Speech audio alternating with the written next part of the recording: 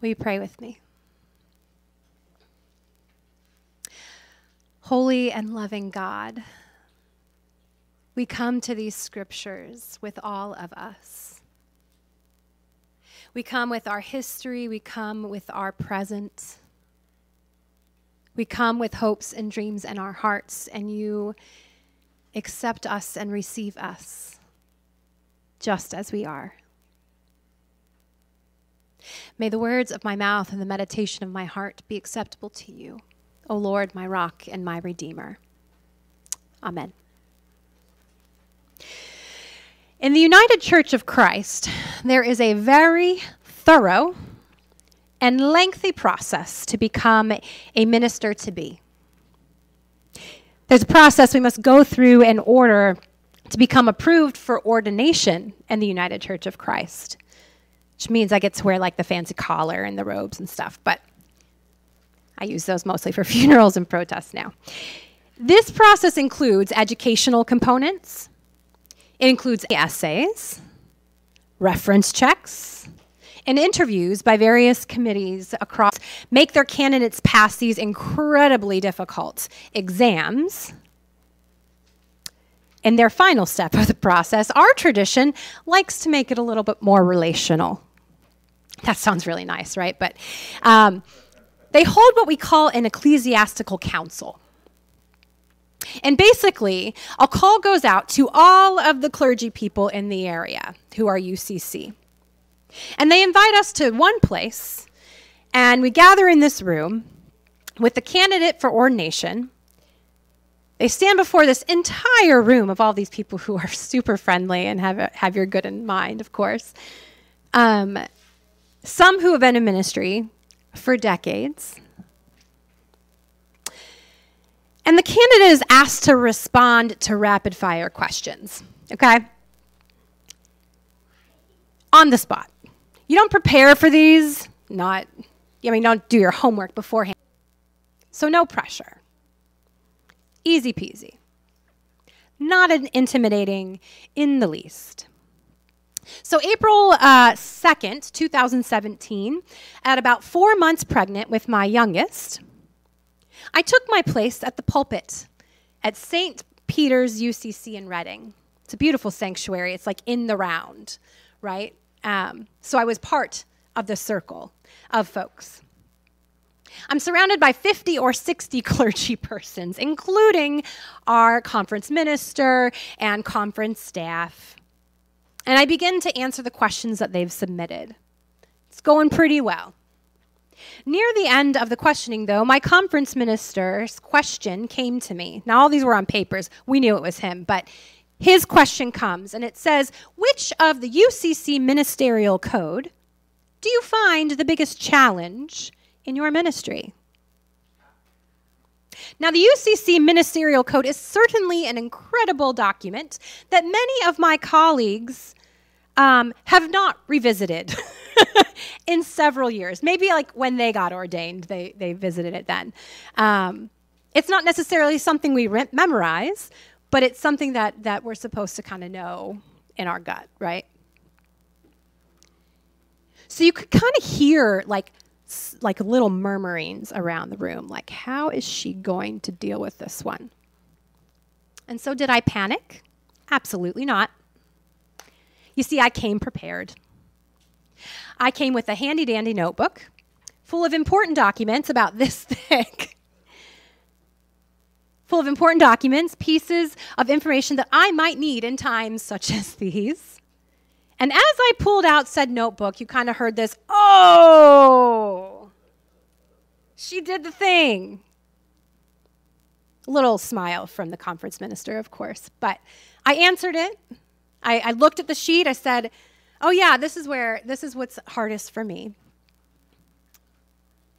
And I immediately felt relief. I had answered the hard ones. I had passed, but there was one more question. Some idiot submitted the question that read, who is your favorite person in the Trinity? Mm-hmm.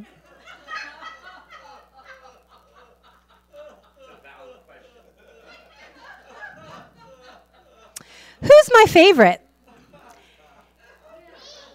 And why would you choose that? You know, God, Son, God the Father, God the Son, God the Holy Spirit. It's Jesus, by the way. I really, really like Jesus. But I rolled my eyes because I knew that my husband was the one who had submitted this, because we had joked about this beforehand. And I proceeded to answer the question. Yes. With a little bit of sarcasm. So the group was satisfied with my answers, and they dismissed me from the room so that they could vote in the moment whether or not I could be ordained. Again, low stakes here. I'd been training and preparing for this for 5-6 years at this point. So those moments of waiting, I don't even remember who was in the hall with me. I was pacing. It felt like I was waiting for several hours. But good news, I received a unanimous vote of approval and finally exhaled for the first time in about an hour. Tears in my eyes and a heart full of gratitude. I had finally made it. I was now one of them. Were you? Was he there? He ran up and gave you a hug. That's right. You were my first congratulations. Yay, Mom! Thanks. Yeah, you were in my belly. He was in support too. So this might sound a bit like a hazing ritual, and it kind of felt like that a little bit. But at its core, this tradition of holding an ecclesiastical council makes the final step of preparation a relational one rather than just an intellectual one. By this point in the process, you have completed all your schooling, right? You've written all the papers, you've checked off all the tasks, but in the UCC, we respond to the call of Christian ministry in community, not just as individuals. The community listens to God together with the candidate, even if it feels like a lot of pressure. They're helping to discern together the call of God on that person's life. They're trying to find out, not only do they know their stuff, but also that they know Jesus, right? You can know a lot of things from a lot of books, but knowing Jesus, that's most important. And also that person can help other people know Jesus too. So this event gives the clergy community the opportunity to affirm that calling from God with that person, receiving them to join in the ranks of faithful ministers of the gospel of Jesus Christ. It's actually a really beautiful situation in retrospect. It's beautiful when you're watching somebody else do it, I guess is what I should say. The gospel story today is a strange one. It's very familiar to a lot of us because of John 3:16, right? It's on bumper stickers, billboards.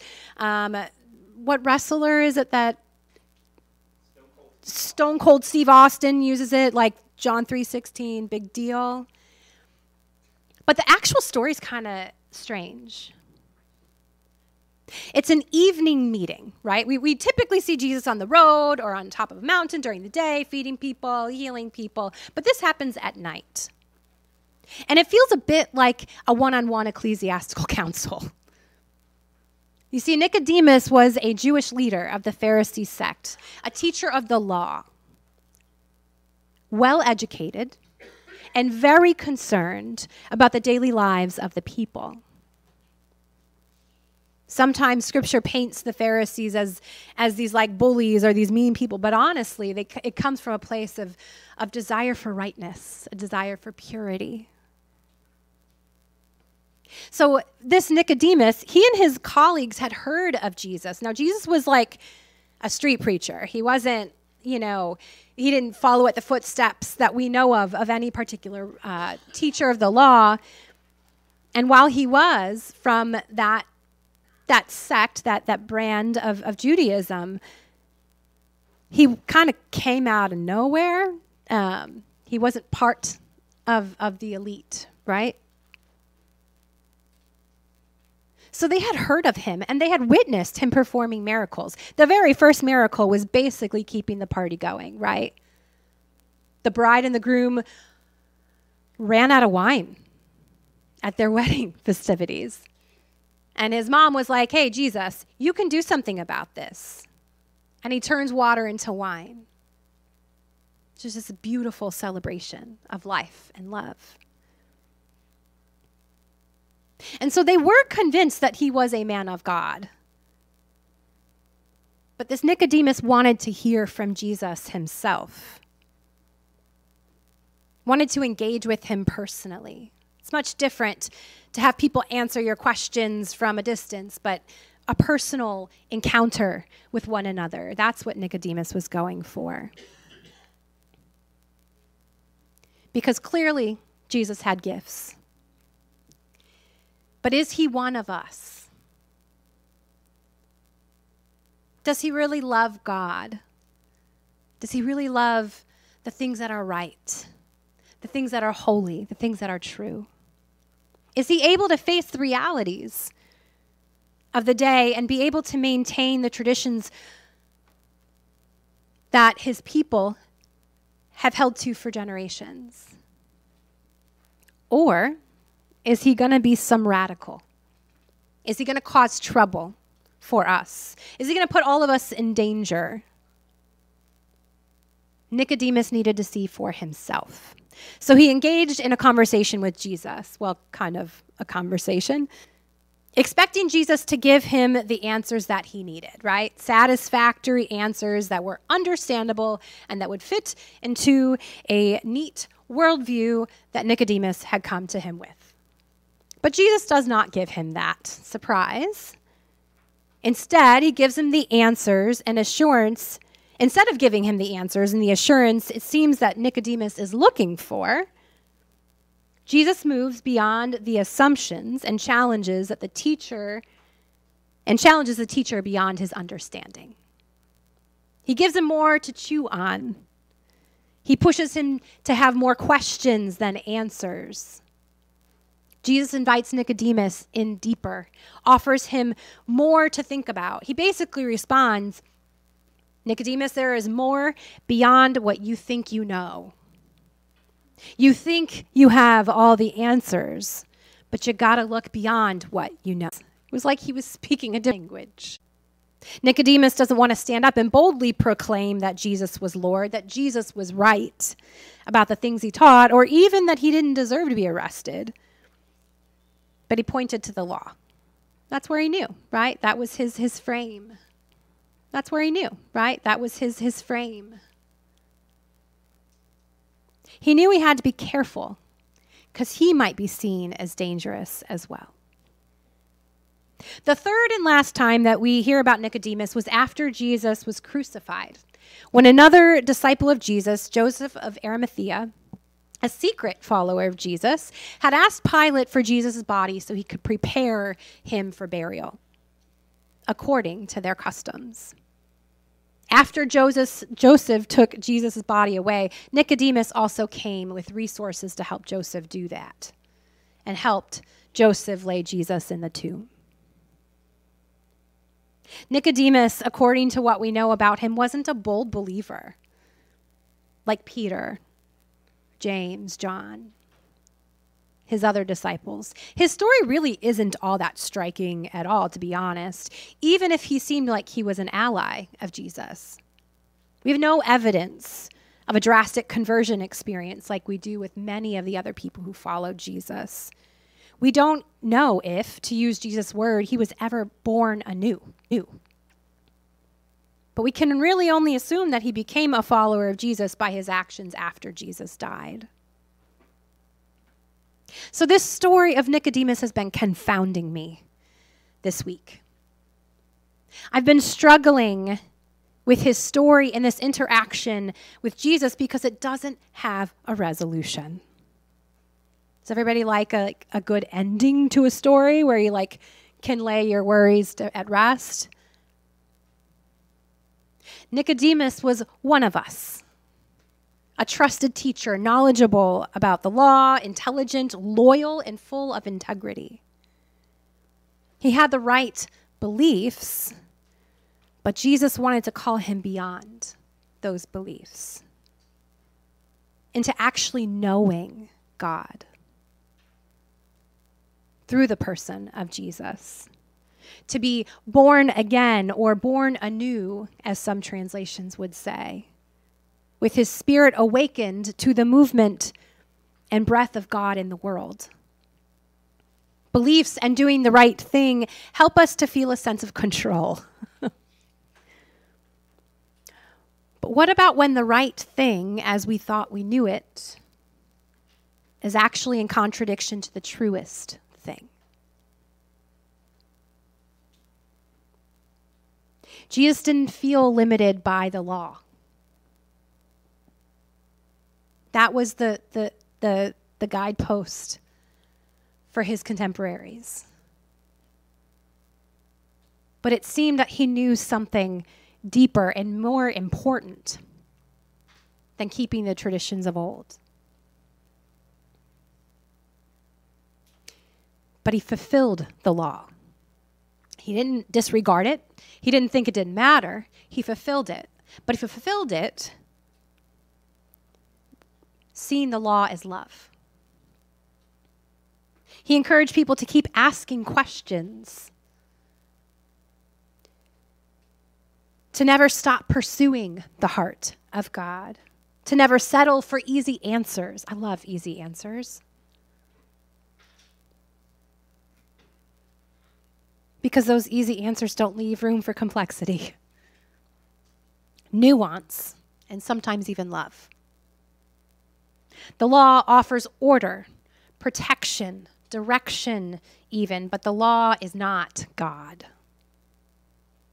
I find myself in a similar position to Nicodemus. I think that's probably why I've been unsettled by the story. Because I find great comfort in knowing what to expect, to know what's coming, to know that if I do this, this is going to happen, that there's a perfect equation for everything. That's great for me. Not good at math, but I do like when the equations work out. I like knowing that there's a dependable routine and knowing where the path leads. But all throughout the scriptures, it seems, Jesus didn't operate in a straight line, but he didn't operate out of conventional wisdom even. Not when it didn't work. He didn't throw out the law and create a new one. He was a Jewish man deeply steeped in the religion of his people, but he was constantly reinterpreting it through the lens of wisdom and love. Like I said earlier, John 3:16 is a passage in the scriptures that is maybe one of the most recognized, besides the Ten Commandments. For God so loved the world that he gave his only Son, so that everyone who believes in him won't perish but will have eternal life. It is a scripture that has been used in so many different ways to talk about the love of God, to highlight the differences between the saved and the unsaved. It gets described as a perfect summation of the gospel message, one that requires intellectual assent to get to heaven. But when we boil things down to intellectual assent, we miss some really important stuff. Eternal life, according to Jesus himself, isn't necessarily a ticket to heaven. If you go a couple more chapters, to chapter 17, verse 3, Jesus says this to his disciples at their final dinner together. This is eternal life, to know you, the only God, the only true God, and Jesus Christ whom you sent. It's to know God, not just to believe a set of beliefs. Believing is much more relational from Jesus' perspective. It's action-oriented. It requires something of us. And it leaves a lot to mystery. And that's the part that I have a hard time with. I'm recognizing that in this story, this way of being unsettles something in me because something that can't be contained leaves me with little control. Things aren't always as simple as I would like them to be, and God is always calling me to live in the complexity instead. If the goal is to know God and not just do for God or not just believe the right things about God, there's a lot more ambiguity. Knowing God calls out of me that I see the world as God sees it. Knowing God calls out of me that I see my neighbor the way that God sees them. Knowing God calls out of me the need to love folks I might not want to love. There's a couple. And knowing God calls me to be courageous and step into things unknown because God is always at work in the world. And more importantly, God is always at work in me. All of this uncertainty makes me feel really uncomfortable, but Jesus seems to speak to Nicodemus and often to us in riddles. But there's one certainty at the center of all of this. At the center of all of this, of all things, of all teachings, is that God is love. It's always been about love. Jesus says in our gospel passage, God sent Jesus into the world because of love. Our last verse reads, God didn't send his son into us.